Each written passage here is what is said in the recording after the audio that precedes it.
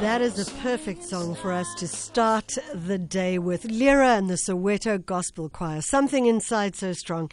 And that's the choice of the JSB crew as we move in.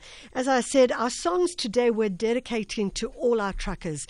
They've had to be on the road in incredible time and difficult, incredible in the worst possible sense, but difficult times, and really doing amazing work. So don't forget, we are going to dedicate the rest of the songs for the rest of the show on that as well. You can SMS us on 41391. You can WhatsApp us on 0614 104 107. We just had a message from Chris in KwaZulu-Natal saying, I have so much respect for our truckers. God bless these heroes. They are our lifeline, and we bow down to them. So, Chris, I think your message is repeated by many others as well. And we're shouting out to those people who are doing the work that has to be done to make sure that we get fed. It has been a rock and roll week in so many different ways. And I think let's start with the rolling with the punches. Maybe the best way to describe it is through an article by Benjamin Vogel, who wrote, there is no silver lining to South Africa's Zuma's insurrection. And he said, in targeting South Africa's democracy itself and being led by a faction of the ruling party that is willing to burn the country down to accomplish its aims, Zuma and his allies, like good mafiosi, are likely using violence to gain concessions from the state. More so, he wrote, and I think that this is even more prescient, South Africa's immense poverty and inequality have been weaponized by our former president and his supporters through a massive economic sabotage campaign. And any response must address the miseries that saturate the country, as well as the chaos that is now unleashed. It's a fantastic article by Benjamin Vogel. You can see it in something called the Jacobin Mag, Jacobin Mag. We'll try and retweet it for you as well. And it's really a worthwhile read for sure. So, I don't know whether it's rocking or rolling, the loss of Kaizer Chiefs to Al Ahly. For those of us who are Kaizer Chiefs fans, it might have been rolling with the punches, but I do think that Pitso's response by wearing the flag has, even though it was a 3-0 loss against us, did see us rocking in many ways. And Nomsom Dluli, if you are listening now, I want to say, yep, you got it right, but still, you didn't get it right. So there we go. And finally, on a good note, and I'd like to rock on this note, as high as our numbers are climbing, the good news is that 7 million people were vaccinated altogether now in the last couple of weeks. We've got to 7 million people. So I want to say well done to the Gen Xers and the elder millennials. I think that we rock. Well done. We've gone to getting that vaccination. And also well done to Acting Minister Kubai for making sure that this speeded up in the way it did. It's 7:17. Michelle Constant on SAFM. On the line, we've got DARYL Hardy. DARYL is the co-founder of a project or a movement called Dare to Love, working on something called Servolution. And I'm not quite sure what that is, but let's try and find out more about it. DARYL, thank you so much for joining us. Thank you, Michelle, and thank you to all the listeners. DARYL, what is Servolution? Michelle, in a nutshell, it challenges everyone to serve. We've had revolutions in the past that lead to destruction. We've seen now the loss of life. We've seen a broken society.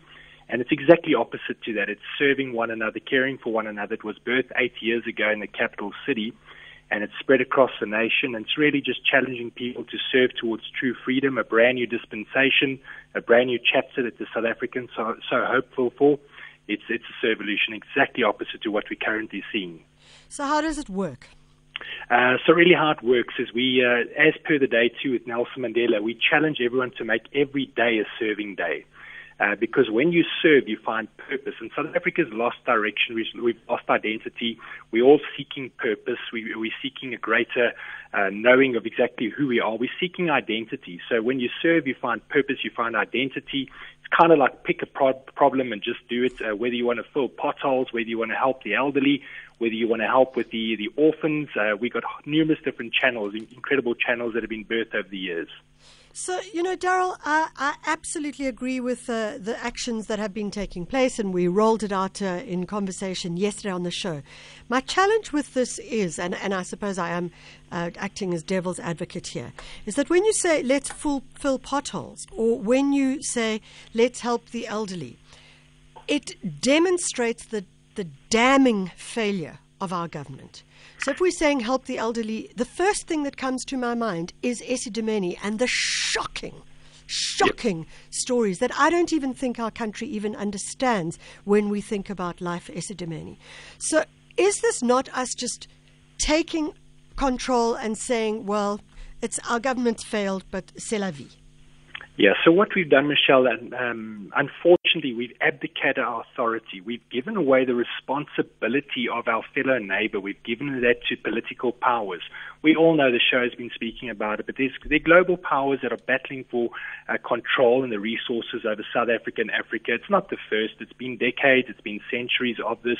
It's essentially about the mines and the looting, etc.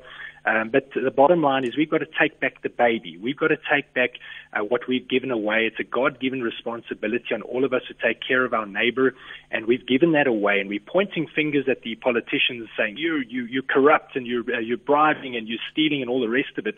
But there are four fingers pointing back at us, and the first finger is selfishness. Whether you got a 10 million rand home or whether you live in a shack, if you're not doing something for someone else, you're stuck in self-preservation. And the narrative of love and fear. So, Daryl, I'm going to jump in here because I want to be very clear that I believe that we should be actioning. But when we talk about scraping poles, maintenance of the streets, filling potholes, that is what we as taxpayers are paying for.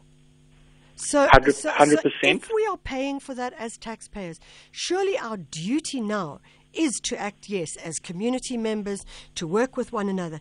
But things like making sure that our elderly are safe in spaces like the Life Esidimeni Challenge, in spaces like saying, okay, we're going to fill the potholes. That is not actually our job. So our primary, 100%, the taxes we pay are meant to fulfill that. But what we have at the moment is we have abdicated our the hope and the care of the neighbor, and the widow, the orphan, and the foreigner. We've got to take responsibility for that. Then you'll have justice and righteousness reestablished.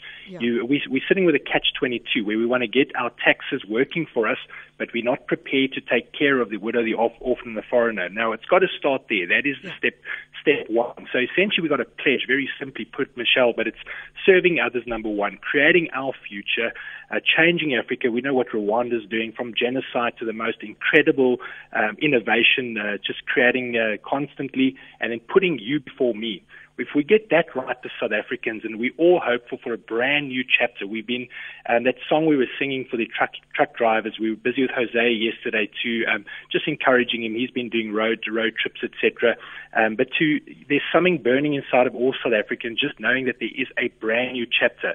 And what we're seeing is a servolution. People are starting to take back that responsibility.